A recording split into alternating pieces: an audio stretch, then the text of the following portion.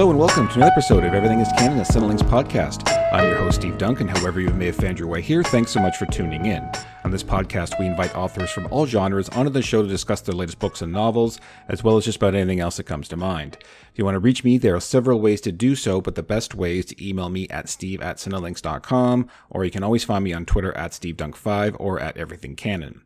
Today in the show, I'm talking to Ali Malinenko all about her middle grade debut, Ghost Girl, which is described as perfect for fans of small spaces and night books. This middle grade debut is an empowering and triumphant ghost story with spooky twists, sure to give readers a few goosebumps. As you'll see, Ghost Girl is really kind of the perfect marriage between genres, these being middle grade and horror, as these kids, led by a great main character in Z, must save their small town from evil forces.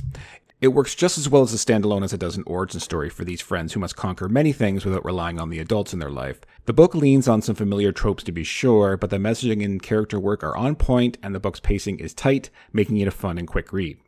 We talk about surviving cancer, what's great about middle grade, Ghost Girl of course, Mary Shelley, and much, much more. While this is a spoiler-free discussion, the odd minor detail may slip out, so if you haven't read the book and don't wish to be spoiled at all, better stop listening now, but definitely double back after you've read it. Hi, everyone. Welcome to the show. As always, around these parts, we encourage supporting authors and stories that affirm the lives of people other than ourselves.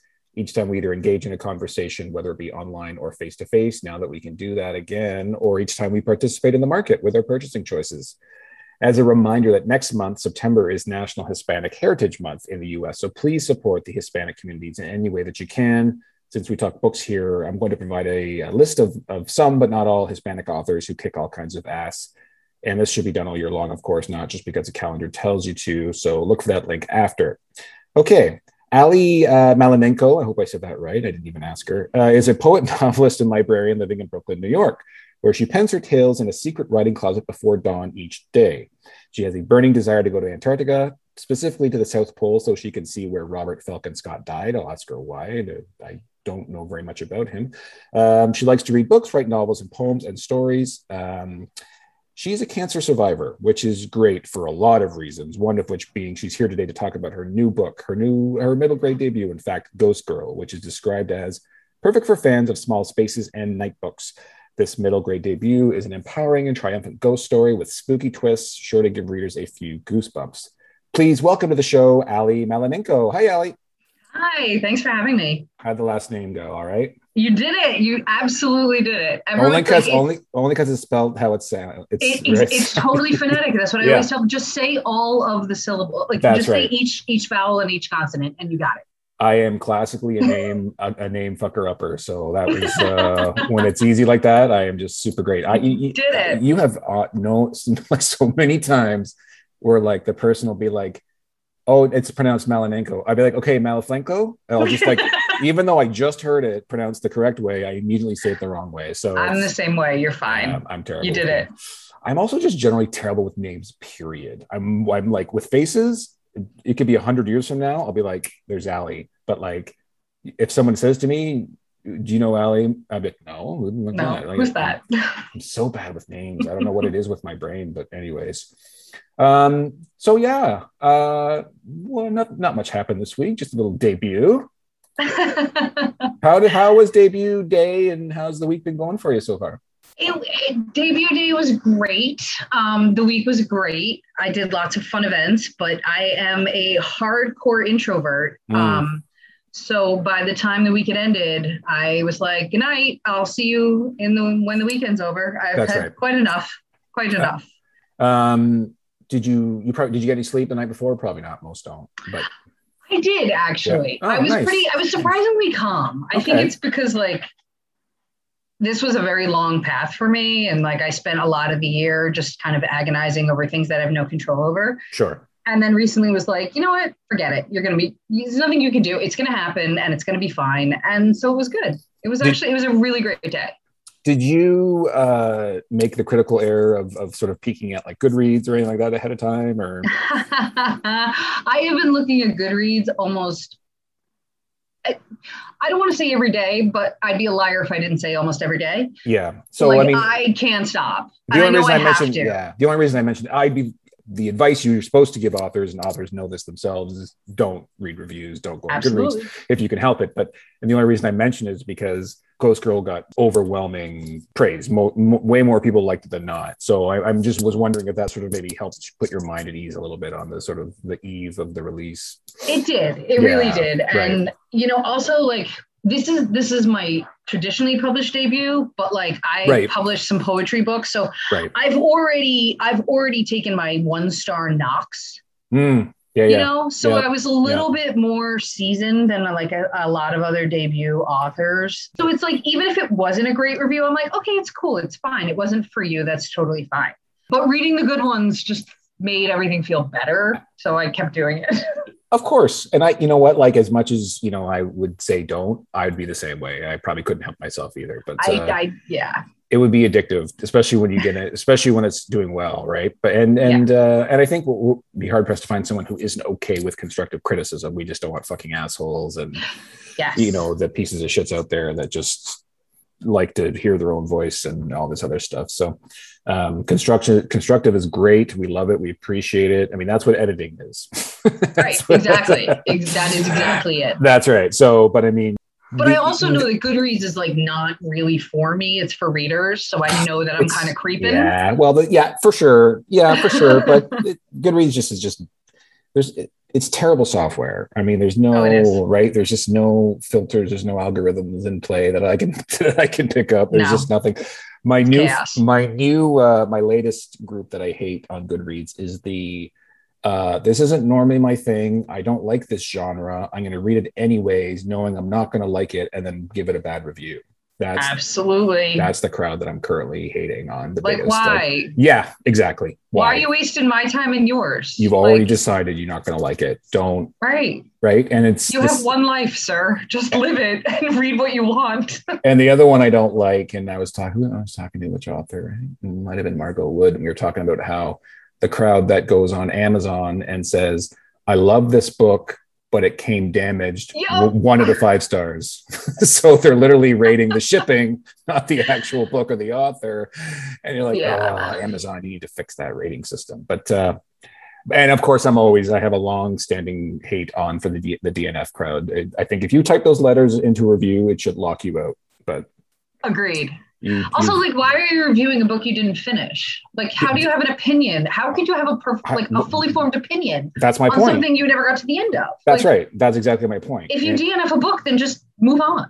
And yet people do it all the time. I know. Anyways. The worst. So, all right. Well, I'm glad to hear you slept well. I'm glad you had a nice release day and week. We're still, so it'll be nice. Heading into the weekend on a high is always a good thing. So absolutely. We were sort of just talking off air about how depressed we both are, for lots of reasons, really, and not most of it being it's just who I am. I can't help it. But we were talking about cancer there a second ago, and it's in your bio, and that's so like I said, I think it's fair game to bring up. Sure. And I don't need the specifics. And you are a cancer survivor, and fucking right on. Congratulations, good for you. I love it. Thank you. Yeah, that's so amazing. To say we all know somebody or have known someone with cancer is the understatement of the century. Like, it affects everybody, right? Yeah. There's no avoiding it. So it's quite a thing to go through, and it's quite a thing to live through for sure. And like I said, I'm curious about how, of course, it changed the way your outlook. How could it not? And just wondering how. Maybe let's keep it just, on topic with books and writing and just being creative. And I'm just wondering if you noticed, like, if there was a difference between your creativity pre and post.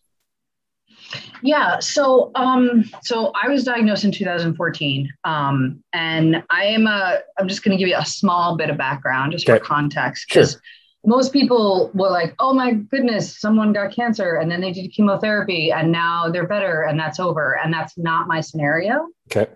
So I am in continued drug treatment. So I am 7 years out, but I still monthly go for treatment. I'm not getting chemotherapy, but I have to have injections done. So for me, there's this whole thing where, like, when you're done with treatment, you ring the bell and the nurses cry and it's a very touching moment and blah, blah, blah, blah, blah. Like, that's not really ever going to happen. Like, I'm just going to maintain this for as long as humanly possible. Right. So that kind of changes the perspective on it, because a lot of people, it turns my cancer into something closer to like a chronic illness, something that is like a constant in my life as opposed to an experience that I had. Right.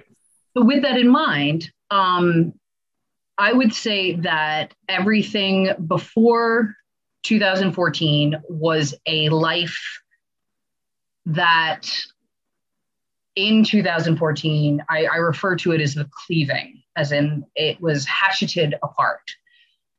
And everything after, for about 3 to 4 years, was an existence that was, to me, cobbled together like some kind of Frankenstein nightmare from the life I used to know, and then this now new uncertain life of I have tests done every 6 months to find out if I'm okay. I have this start and stop kind of existence. So that factored heavily. I mean, I don't feel that way anymore. Enough time has gone by that I would say the seams have come back together as much as humanly possible, so that my life does feel closer to what it used to be than it did for that middle period. I'm going to interrupt you just for 1 second. What was your prognosis? Like, was this curable? Was this not curable? Sorry, not curable. Like, was this like, no, it was not on death's door. No, okay, it was very treatable. And not to like belittle the experience people go through who aren't on death's door. Like, no, like, absolutely not. I know absolutely I have enough experience with it to know that it's sure. Sometimes death can be a relief. I'm sorry to say, but absolutely, yeah, absolutely. But, okay, sorry. I just wanted to see where we were with that. No, it was so. I was diagnosed stage 1. It was very treatable. Everyone had very like high hopes. So I did the radiation. I've been doing this drug regimen. I had 3 separate surgeries. And then I went off the medication and I was like, okay, I'm like kind of done. I'm just going to take the pills. I don't have to do these injections, these infusion things anymore. That's great. And then I took a test about what the next 10 years look like. And that test came back with less than favorable results. Let's just put it that way. Okay. It was also very much affected by the fact that I was 37 when I was diagnosed initially, which is young. I mean, it's not young. I mean, it's young. It's young enough. Yep. I didn't know anyone else who had been diagnosed at that age until I eventually wound up meeting them in lovely online forums. So my prognosis is not like, oh, you're not doing well, like you're in danger. It's just like, we need to keep this treatment going so that it doesn't become an issue. So it's like, on the one hand, I'm so thankful because I did not get that far gone. But on the other hand, I'm like, this is just not going to end anytime soon. And there is a certain amount of fatigue you get from like monthly trips to the hospital to do this whole thing each time. And like 2 full anxious inducing, we call them scanxiety, like doing body scans and the anxiety that comes from that, waiting for things to come back okay. So it's like, it's weird. It's weird because on the one hand, I'm like, I'm doing great, but also like, I have to keep doing these things to maintain great. Like, I can't just walk away from this. Well, it also, it just, it doesn't allow you to move on. Yes. And that is the perfect way of describing it. It is stilted. I am stuck in this place, but in that, I have peace with that because I have met people who have been through literal hell and back. And that has not been my scenario. And I'm always mindful of that.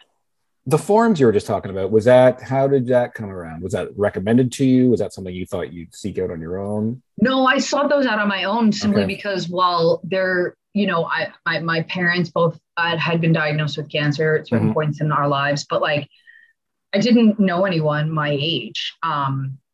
And so I found just from like Googling this one called Young Survivors Coalition, and it's all like people under 50 who have been diagnosed. I mean, there were women on there as young as like 22. Right. There were probably younger, So a lot of it had to do with the fact that like, while many people accept that might become a thing in their life one day, nobody expects it now. Right. Actually it was under 40. It was under 40 because I was 37 at the time. Yeah. It was a great forum though. And if anyone out there needs that, Young Survivors Coalition probably saved my mental health. Young Survivors Coalition? Yeah, that's what they're called. That's what they're called? Okay, perfect. Yeah. We'll make sure you just Google it. Okay.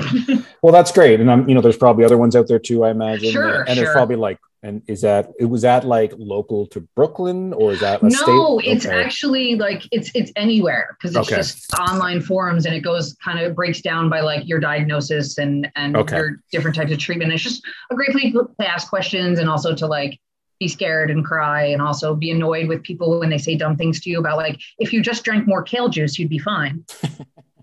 So, it was a good space. Oh, well, there's a WebMD, right? Oh, yeah. I'm sure there's all sorts of opinions out there, but it's hard. I mean, it doesn't, no matter what. Have lost my father to cancer, aunt, uncle, friends, but I've never had it myself. And so that's like, there's always going to be that difference, right? Like, I'm never going to know exactly what you went through or how you felt. Like, and that can be for anything, whether it's cancer or depression or maybe some type of physical disability or whatever. Yeah, because everyone's experience is completely unique to themselves. So it's like, it is incredibly isolating. Even when you find a community, it can still be really isolating, because it's like no one else feels or is experiencing exactly what you're going through. That's right. But I mean, it's the closest thing you can get to sort of this sort of empathy as far as understanding what you're going through. It's as close as you're going to get. Right. So it's a great resource. So yeah, definitely, people, if you're looking for that, there's ways, means to not feel so alone, perhaps, because it's like a spouse can say as much as they want, but until they're laying on that bed or whatever, it's kind of tough, and they all mean well. We all mean well, but it just doesn't always work out. Yeah. Well, very happy that you've come out on the other side. And so talk about, again, creatively, is there a difference? Like, did you come out on the other side of this like, carpe diem, everybody? No, I didn't at all. Like a peppy, all of a sudden you weren't peppy before, but now you're super peppy. I was not peppy before. Yeah. Now I'm the opposite of peppy. And now that there's anything wrong with peppy, I guess, but no, peppy's fine if that's maybe we should all be more peppy in this day and age. But the thing is too, like I also, and I'm going to try to keep this not into a giant tangent, so the whole show isn't this conversation, but I have very significant feelings about warrior language and the use of warrior language. And it bothers me because what I went through wasn't a battle. I am not a fighter. It's not a war. Sure. This is my body. It's my body, and I want it to be well, and I want it to be okay. And I want it to keep me safe and alive for as long as possible. Yep. I'm not in a war against it. And I know a lot of people who feel like they need that language because it helps them fight. I'm not fighting. This isn't a fight. I am doing what the doctors tell me to do. That's right. I'm following their advice, and I'm going to hope for the best. And I'm going to get what everybody gets, which is a lifetime. That's what I'm getting. Science, people have the people that came before you have fought that battle already. Right. Science has been fighting. Science is the one who are fighting. I'm not fighting. So I'm on the conveyor belt just doing. Perfect. They're like, well, let's try this. I'm like, let's try this. That works. Yep. Right on. I think like in terms of like the way it affected me is that, well, that was definitely a big factor. So I really have trouble when people are like, I hate obits that are written like, lost their brave battle against. And I'm like, you could just say that they died. Again, we don't want to turn this into a huge thing, but who was I talking to recently about just this Western's fascination with death, our fear of death, our fear of dying. And it's it is like, it's $1 billion industry to keep people alive because we're so fucking afraid of something that most of the world has no problem with and embraces it. It's actually the next step. Yes. Right. Exactly. It's not an ending. It's just the next step, up the ladder or up the whatever. So that just goes to, we're just so afraid of it. It's insane to me. But I mean, as far as like creativity, like my second book that's out next summer is called Disappearing House, and it's a haunted house story, and it's absolutely a metaphor for trauma and cancer. Okay. So you used it a lot. Yeah. So I used it. I did. Well, I also wrote a book of poems about it while I was just outside of my last surgery and going through radiation. Right. And that was good. That was helpful. But like at the time, I couldn't write a story about it because it was too close. It felt of course. too raw. I wrote books that had nothing to do with anything, so that in the morning I could just disappear into this other world and not even think about it. Yeah. And then when I got further removed, I was like, okay, what are we going to do with this trauma? And so I wrote this book, and I was like, well, that's for the trunk. No one will ever see this. This was just for me. And I gave it to my friend Amber, who you actually, I think you did. Well, I know you did. Amber McBride, you did an episode with. I told her this, so it's not a secret. I have a huge What? crush on Amber. We all do, sir. I know, and We I told her do. that, and because it was funny because we did the show and it was great and everything, and then It was great. and then it wasn't until I was editing it and I was listening to myself and I'm like, oh yeah, I have a huge crush on her. I can tell. I can tell. So I just sent her this message. I said, Amber, I'll never bug you again. I promise. I just want to let you know. I have a huge crush on you. So put that in your pocket. If you're ever feeling down, you just know that somebody out in the world thinks you're great. So great. Yeah. Well, more than one someone. Yes, Amber is amazing. Yeah. And so she and I, we're friends and we share an agent. And I was like, so I wrote this thing and I don't think it's going to be anything. And do you want to read it? And because Amber's amazing, she was like, send it right now. And she sent me notes back immediately. And she was like, you have to send this to our agent. And I was like, no, I think this is just me working through my head. Right. And she's like, no, it's not. Like, I know you want to think that, Allie, but this is a story that will speak to kids who have gone through trauma. And so I sent it to my agent and I was like, nothing's going to come of this. And my agent was like, this is amazing. And then we sent it to my editor of Ghost Girl and they bought it, and I didn't expect it to be a thing in the world, and it's going to be a thing in the world next year. And I feel great and both very anxious about that because it's definitely the rawest thing I've ever written. Like it cues the closest to my life. Okay. Well, so yeah, Disappearing House, it's called. It comes out next year. And basically, really quickly, it's called, what do we got here? This is Navigating the Effects of Trauma and Illness. The novel follows a girl and her best friend who get trapped inside a haunted house. It turns out to be a lot more than what it seems. Who's publishing that? So that is also Catherine Keegan at HarperCollins. Okay. Yeah. Perfect. All right. And that is summer next year, and that'll be summer of next year. Yeah. Perfect. Awesome. Well, I love it when, just knowing that now, what you just explained about it and like the roots of it just adds that much more weight to it, obviously. Yeah. So there's an author note and there's like a dear reader, I like that. It hits harder. Right.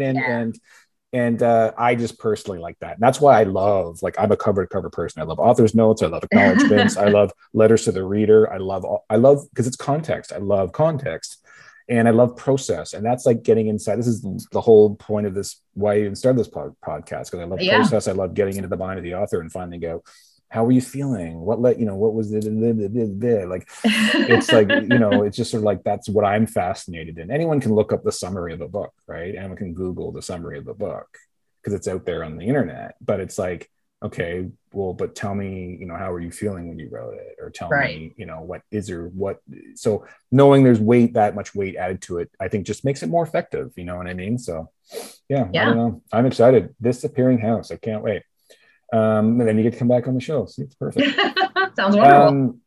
So I was talking to an author earlier today, actually, and we were talking about the hard road to getting published. And what was that one?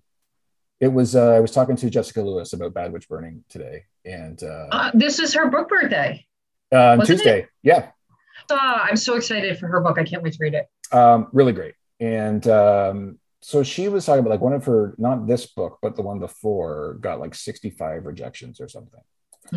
A lot. And you had said something about, 7+ years, and like, editor, what was it? I'm reading it. Editors wanted to see it revised from light to young adult to middle grade.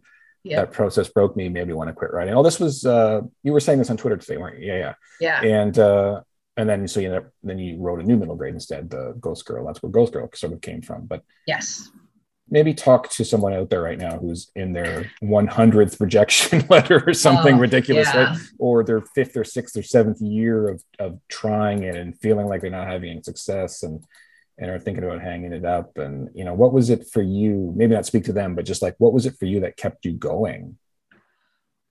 Honestly, I've wanted this and I've worked toward this since I was in 7th grade and flipped over the back cover of my copy of Wrinkle in Time by Madeleine L'Engle and looked at her bio and realized in a way that I don't think I realized before, because her character of Meg really hit me hard, that like a person made this.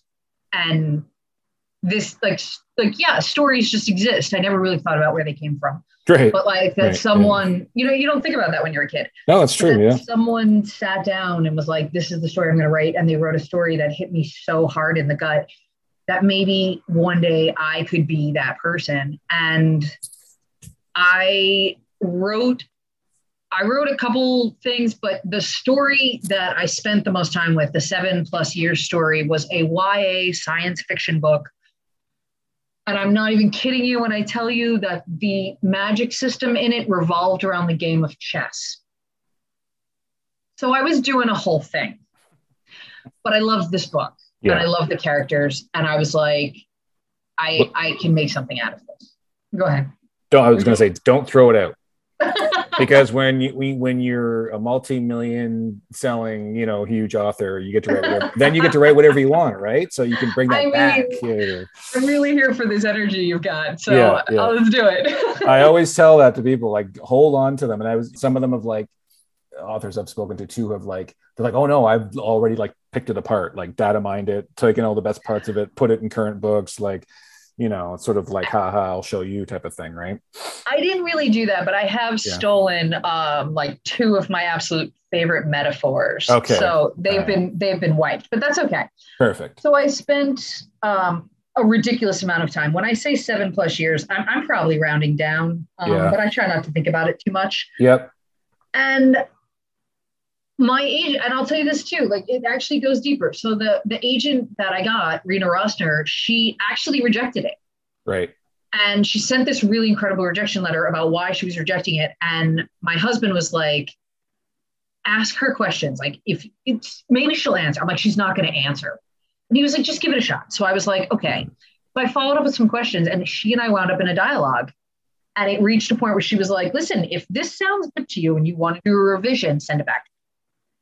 And so I did. I spent like another 8 months working through that revision, and I signed with her, and we went on submission, and we put this book out there to literally, I think, every editor that has ever breathed. And it was rejected by the entirety of the publishing industry. Right. And a lot of them came back, like you said, and they were like, make it middle grade because it could work that way. And I tried to do that, and I cried a lot. There was much weeping on the floor. Mm-hmm. And I basically decided, like, I'm not cut out for this. I thought I could do it, but I can't. And I don't know what they want. And I don't know how to write something that makes me happy that also will hew to what they want. And in an effort to not completely lose it, I was like, I decided to go back to my ultimate love, which is middle grade horror. And, I read Scary Stories to Tell in the Dark until the covers came off. I'm literally wearing the t-shirt right now. Like, I'm a hardcore fan. And so I wrote Ghost Girl in 6 months, and I sent it to Rena, and she said, that's your debut. And it's really a great story, but I cannot express to you enough how hard it was to keep going. Like, you have to believe in yourself more than anything. You have to believe that you are the only person that can tell the story that's inside you, because the fact is you are. You are the only person that can tell that story. No one else can do it. And sometimes it's the right story, and sometimes it's not the right story. I think a lot about Neil Gaiman. So he wrote Graveyard Book, and he won all the awards. But he had the idea for Graveyard Book when his son, as about 5 or 6 year old, was running around a cemetery, and he was like, that would be a good book about a kid that lives in a cemetery. And he didn't write it until his son was in his mid-40s, because he knew that he wasn't ready. And I think it comes down to that too. I learned how to write the way that I want to write. I learned how to tell a story the way I want to tell a story, rewriting this book over and over again. But I needed a new story to fall in love with it. Yeah. Horror is tricky too, right? Because it's been around for so long. It's one of the earliest forms, right? And it's so it's so tropey. It's so, it's really tough, and it's been done, so well, so many times. It's done very bad. It's been done very poorly many times too. But it's a really tough genre to sneak into. And I know it also and I know it's not the biggest seller in the world. And it's also it has been in the past, but we're currently in sort of a YA renaissance right now, which is sort of leaning more contemporary stuff, but it's a tricky sell. And, one of the things I want to talk about was middle grade, and the reason, and I think middle grade is a perfect choice for horror and thriller. I love middle grade because it's got no fluff, right? There's no, all the bullshit's taken out of middle grade. Absolutely. And it's perfect for scary stories, obviously, because kids have more imagination and they, or maybe they scare more easy. Like for all those reasons, it's perfect for horror. So it was Ghost Story. Was this a horror or was this middle grade from day one? Ghost Girl? It was, it was absolutely middle grade from day one. Z as a character has lived in my head for a long time, and it's actually pronounced Zero. Sorry, I'm just going to correct you there. Yeah, it's Zero. Appreciate that. Yeah. Damn Nellie Bloom. Nellie Bloom. Like I said, it's a really great, perfect middle grade genre. Perfect. It's funny because there's just like also a lot of pushback from like the gatekeepers of the community. I include myself amongst them as I am a librarian. Right. But like from parents and educators and librarians, there's a lot of like, oh, they're going to get nightmares. And it's really frustrating because I talk about this a lot, is that like kids know that the world is scary, and horror books give them a template for how to navigate that fear in a safe way. And we need to like let them do that. Oh, absolutely. As long as that is relayed in the story as well, for sure. Right. Like, which I think this book does very well, actually. And it's like, we're not going to get into spoilers at all here, but the ending feels like a beginning to me. Like, I don't think this is a series. It's not a series, is it? It's not. It was sold as a standalone, and that's how I think of it. But the ending, I'm glad you said that the ending feels like a beginning, because for me, it was about giving these kids a new beginning. It feels like I'll just say like the Hardy Boys or something. It feels like the start of like this crack squad of of monster stoppers. Hey, listen, if they want me to write another one, I will do it. No one's saying no here. Yeah, I'm not saying no. But that's very much how it feels. And again, that's just really great for middle grade, right? I mean, like, just listen, there's no better horror story than school. That right? Is the truth. Setting the middle grade and high school setting is the scariest shit that I've ever been through. Absolutely. So anyways, Ghost Girl. I'm going to read the summary. It's actually not that long, which is nice. Z Puckett loves ghost stories. She just never expected to be living one. It all starts with a dark and stormy night when the sky is clear. Everything is different. People are missing. There's a creepy new principal who seems to know everyone's darkest dreams. And Z is seeing frightening things, large, scary dogs that talk, and maybe even a ghost. When she tells her classmate only her best friend Elijah believes her. Worse, mean girl Nellie gives Z a cruel nickname, Ghost Girl. But whatever the storm washed up isn't going away. Everyone's most selfish wishes start coming true in creepy ways. To fight for what's right, Z will have to embrace what makes her different and what makes her Ghost Girl. All three of them, Z, Elijah, and Nellie, will have to work together if they want to give their ghost story a happy ending. So, like I said, this really feels like sort of the beginning of something it feels like an origin story for like a team of like I said of monster stoppers. This story has as much to do with the past as it does the present, but it's storytelling. It has to move forward. So how much of that were you thinking when you were writing this? You're like, I have to give some backstory here, obviously, right? Especially for Z, it's really important, right? Her backstory is very, very important. And it's the source of a lot of who she is, right? But you have to keep this technically, right, practically as a story, as just a mechanical writing a book, you have to move the story forward. It has to progress forward. So how much were you concerned with that, of like not sort of, because I think, these stories can get backed up in a hurry if you pile on too much exposition, too much history, too much backstory. Yeah, I agree. And I like that you called it an origin story, because I'm a sucker for origin stories. So that probably happened a little bit by accident. Mm-hmm. But I think that it was very important to me that there were certain aspects of the story that have nothing to do with the adventure and have nothing to do with the horror that were made very clear. And the only way that I could really include that with the story progressing forward was that bit of backstory. So it was important to me that you understood the dynamics of Z's family, because Z doesn't have a conventional family, and Z's family, struggles with poverty. And it was important to me that you understood Elijah, especially because Elijah also has a complicated relationship with his family, and Nellie has a complicated relationship with her family. So even though they all, initially felt that they were, Nellie and Z felt that they were enemies, it was important to me that they realized, like, you don't really know what someone's going through. It was like a big thing that I had kept front and center. And the best way, I guess, to do that without interrupting the trajectory of the tale and getting too boring was to build up, like you said, that backstory of like who these kids were. It's really important to have, like you said, all these three kids all have shit going on that isn't necessarily, seen by everybody else. Mm-hmm.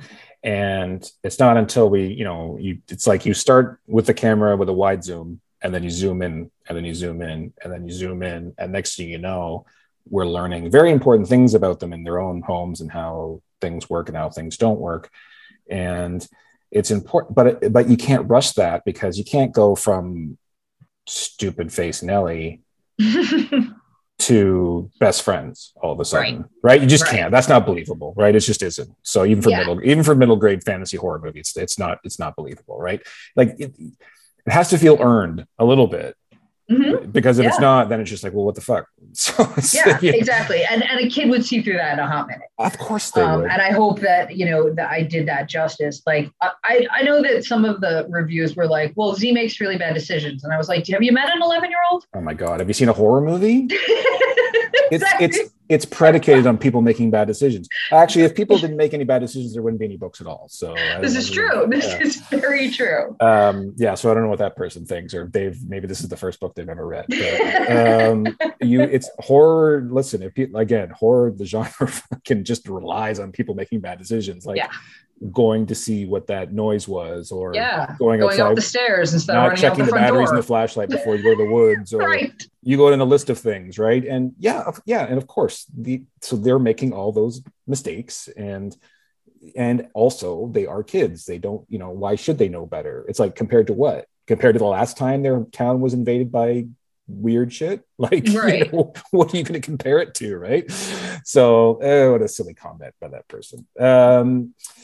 But in terms of what you were saying with like making it authentic, it was important to me to show that Z discovers that the assumptions that she has held about people are untrue. And it was important to me that she realized that in the ways she thought Nellie was lucky, that she wasn't that lucky. And in the ways that Z didn't see herself as lucky, she was very lucky. Like, she had a family who loved her. Big time. That actually got me a little emotional at that point when she comes to terms with, because this is not a spoiler. This is a plot point. She has a sister, and she has this older sister named Abby, who isn't much older than her. She's 21. I think? Yeah, she's 10 years older. Okay, and Abby's raising her. She's raising her. The dad is not around for reasons, and the mom's not around for reasons. Right. And so it's up to Abby, who's a kid herself, who is this has come up a lot lately in books that I've read about kids, especially with Jessica's book, Bad Witch Burning. The protagonist is 16 years old, and in the rest of the world, this happens more often than it does in North America, but kids are being thrust into adulthood 6, 7, 8, 9, 10 years before they should even be thinking about this shit. Ugh. And Abby is in that position. She's had to drop out of school. She's had to get a job at, shitty job at a diner. Apologies to diner workers. I know you work hard and you really do, but they deserve a better wage. But they deserve a better wage, and they deserve better working conditions, better hours, healthcare, everything. Abby works doubles and doesn't get any sleep, and she's supposed to be like in college or out with her friends or I don't know, doing anything else but having to take care of her sister. Yeah, and who can be very difficult. Which I can't even imagine. And Z is very precocious, obviously. So she's a handful. She's a handful. She is. A really, really beautiful, nice moment was this isn't a spoiler, but we find out later that Abby's been like bragging about Z at work to everyone who will listen. She's so proud of her, how great, how smart she's. It was really nice. That was like a nice moment. So yeah, it's all about like these kids being forced into adult situations, and at one point, literally, are the only, quote unquote adults left in town at one point, because Yes. we don't want to get too detailed there, but yeah, like, so they have to like take control of the situation, and it's a really, really cool. I thought it was an easy transition into that. I didn't feel like it was rushed. I didn't feel like I said, that's the beauty of middle grade too, is that you can just like go from here to there. You don't have to sit around and explain it or talk about it or decide how you're going to get there. You're like, oh, we're going to get there on a bus. Okay, let's go. And all of a sudden you got bus tickets and away you go. You don't, you don't have to worry about it. So, right. And one of the great, so there's this takes place in a little shit town, but as the librarian couldn't help, but not one but two libraries actually. The local one's a tiny little one, but then they get to go to the capital, the big city, and then they get to go to a huge beautiful library, which sounds wonderful. And that's really sort of how things kick off. Just sort of you as a librarian, do you have lower levels at your library that are kind of scary and weird, or do you have a morgue? Do you have a morgue? I do. That's the first time I've actually heard of that. Okay, so a morgue is not a library term. I work in an archive. Okay. And a morgue is not even an archive term, but it's a newspaper term. So the archive that I work in, they were gifted the entirety of what was at the time called the Brooklyn Daily Eagle, which was the biggest newspaper in Brooklyn for a very long time. And morgue is the place where they store the clippings. So like back in the day, people used to take and cut out every article that was printed in each newspaper, and they would put them in little envelopes with subject headings and file them in drawers. And so we have those from like 1800s up until when the paper was defunct. So that's called the morgue. So we do have a morgue, but we do also have the library that I work in has more floors underground than above ground. Okay. And those are called decks, and they do have those little dials and they're very creepy. Yes. They're super creepy. Like I cannot stress enough how creepy it is down there. And they have the dials, and you turn the dial on so the light comes on just in the one aisle of books that you're in. The rest is all in dark, because that's how they save money on electricity, which is smart, but also terrifying. Right. And the timer goes off, and it's like, tick, tick, tick, tick. You're looking for whatever you would need to retrieve from there. And sometimes if you don't find it in time, it dings, and then the light goes out, and then you've got to find your way back to the end of the aisle in like relative darkness. Yeah, that seems scary in the book. Yeah, that seems scary. And something happens too when it's very early in the book, and her class goes to a school trip to this big, huge library, and they get shown sort of the nuts and bolts of the library that people aren't allowed to go see very often. And they get taken down to this morgue, as you just explained. And it's exactly like you described, with these little dials for lights that tick, tick, tick, tick away on timers. And it's creepy and dark and cold. And Z experiences something there for the first time. And I thought for sure that was going to come back around.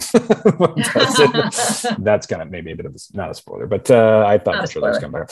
But you do go back to that library later on for the big help person. And that's a really, really nice moment. And I also like that you don't just like give them kids this, you give them this gift in this person for sure. But there's there's an interesting backstory there with Nellie and this person, and the family dynamics within the Bloom family, but also so here's this wonderful gift, this hero, and it's like, oh, not so fast. You can only go so far. Yeah. And then it just becomes more of like, we'll equip you with the tools you need, but you're on your own. And that comes and that comes back around later with some of the stuff in a really important way, and actually maybe the most important way. But I like how you did that, because it's like, some people would be tempted to like go see that through, but you're like, no, we're not going to let them off the hook. It's not gonna be that easy. Yeah. Right? But I did really I really wanted a relationship where the kids felt comfortable asking for adult help. Right. Like when Z is scared of what's happening to her. At that point, yeah. Right. And when Z is scared of what's happening to her, and Elijah's like, well, you need to tell Abby. She's like, okay, I'll tell Abby. And then when Nellie's like, well, my aunt can help. They're like, okay, let's go get that help. And that was important to me too, because I wanted I wanted them to have resources. I wanted them to have people to go to, but at the end, it needs to come down to the three of them saving each other. Mm-hmm. So I couldn't have adults just swoop in. Right. Of course. That is so much of what middle grade, middle grade is about. Like giving them the tools and then having them succeed on their own, right? So we can't just do everything. Exactly. We can't do it all for them. That's dumb. So anyways, I thought that was really handled really well. So this book is not without, important topics, important issues. Everyone's families are fucking weird and different, and some are good and some aren't good. So I know one of the things that has come up is with Elijah and his relationship with his father. It's less on page, but we learn that Nellie and her family there's some weird expectations, pressures going on as well for these kids. So talk about sort of like, because you don't want to make this can't be a child abuse story. No, right? You can't go to that extreme. You also have to make your point. Right. So with Z's situation, it's about her discovering that even though her family struggles with poverty and, they get the sad looks in town because it's just the two of them, that she is incredibly blessed and very lucky to have people who love her. Mm-hmm.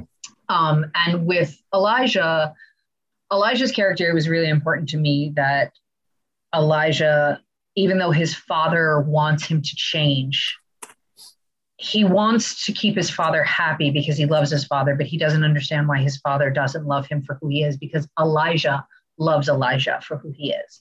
And that was really important to me too, is that like Elijah knows he's a good, smart person, and it doesn't bother him that he doesn't fit the stereotype that his father's looking for, but it bothers him that it bothers his father. And with Nellie, it is off page. But with Nellie, I would say it's a degree of not neglect in the sense that she's not being fed and cared for, but neglect in the sense that she's not, her family doesn't find her terribly interesting, and they tend to be pretty frustrated and disappointed with her, even though she excels in so many areas. So it's just kind of I feel like Nellie doesn't feel seen. Well, there's providing for your child, and there's nurturing your child, then there's providing, emotion, like emotional love to your child, right? And they are not great at that. And it almost seems like the only time they pay attention to her is when she screws up. Exactly. In their eyes, according to their standards, not even according to no one else's standards, because by everybody else's standards, Nellie's perfect. Right. She left the back door open. She tracked mud into the house. These things are like grave mistakes. Right. Where she's just a kid. Yeah. Yeah. And if you didn't track mud in the house, I'd be like, what's your problem? Go track some mud in the house. You do something too with Elijah's mom, which again, I can't talk about it spoilery, but okay. I think it's a spoiler. And it is a spoiler. Yeah. So yeah. And I thought you handled it really well. And there's subtext there for sure. And then you kind of get to the point later on. But when you were sort of coming up with that idea, was that meant to, we'll say disability for now. Okay. Was that, were you trying to make a point with that? Were you trying to say something about that? Or did that just practically fit? Or did that just fit in a practical way for that part of the story you were trying to tell? I think it was a little bit of both. And I think it's hard to talk about without saying it. It's very hard to talk about. Yeah. But I'll just say that what was important to me was to show that what Elijah's mother was going through on the exterior looked scary, but more importantly was manipulated. Mm-hmm.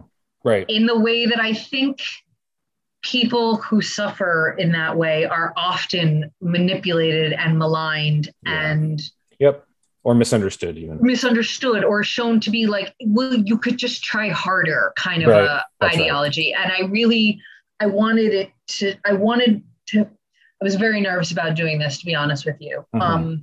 Because it's just something is important to me and I didn't want to mess it up. Yep. But I wanted to show that when you get to the end, that there is just a fully human under there, and everyone struggles, and it's okay to struggle. Mm-hmm. I think you did that. I think, and I thank you. Yeah, I hope so. I think you did for sure. I just wanted to know if where sort of the idea, did it just fit the narrative, or were you trying to say something about that certain it was thing? both. Like it fit the narrative, and also it's something that's important to me. For it has deep impacts on my friends, and I just wanted to do it right. Yeah, I think you did. Thank you. So we'll cut just a couple minutes here. Let's talk about this fascination with Mary Shelley. Okay. Because Z in the book, her favorite thing in the world to do is tell ghost stories in particular. She loves telling stories. She loves entertaining, her classmates with spooky tales, and sort of like, not necessarily has it figured out yet, but maybe hopes one day that she'd like to be a writer as well. And she's inspired by Mary Shelley. Frankenstein's her favorite book. She's read it, dozens of times. The cover's worn. Remember, it's held by duct tape, the spine, and it's falling apart. But she loves it. She reads it over and over and over, and she's inspired by the life of Mary Shelley. And they have a connection, actually, which I won't talk about, but spoilers. Yeah, but that's that exists, but it's also a part for she just loves Mary Shelley as a storyteller. So it just seemed very on the nose. I had to assume you're a fan of Mary Shelley as well. I am a very big fan of Mary Shelley. Yes. Okay. I hesitated to do that because I was like, okay, well, you were reading Mary Shelley when you were 11 years old. But I was like, well, who cares? It's my book. So he's going to read Mary Shelley at 11 years old because I'm going to do it. But I've always loved that story. I love multiple interpretations of that story. And it was important to me, and I won't get into spoilers, but because of how some of the things go at the end, that story fit perfectly. Mm-hmm. It does. Yeah. For the way Z saw herself, and then the way she sees herself after some things go down. So it was also just like a very good plot device. Mm-hmm.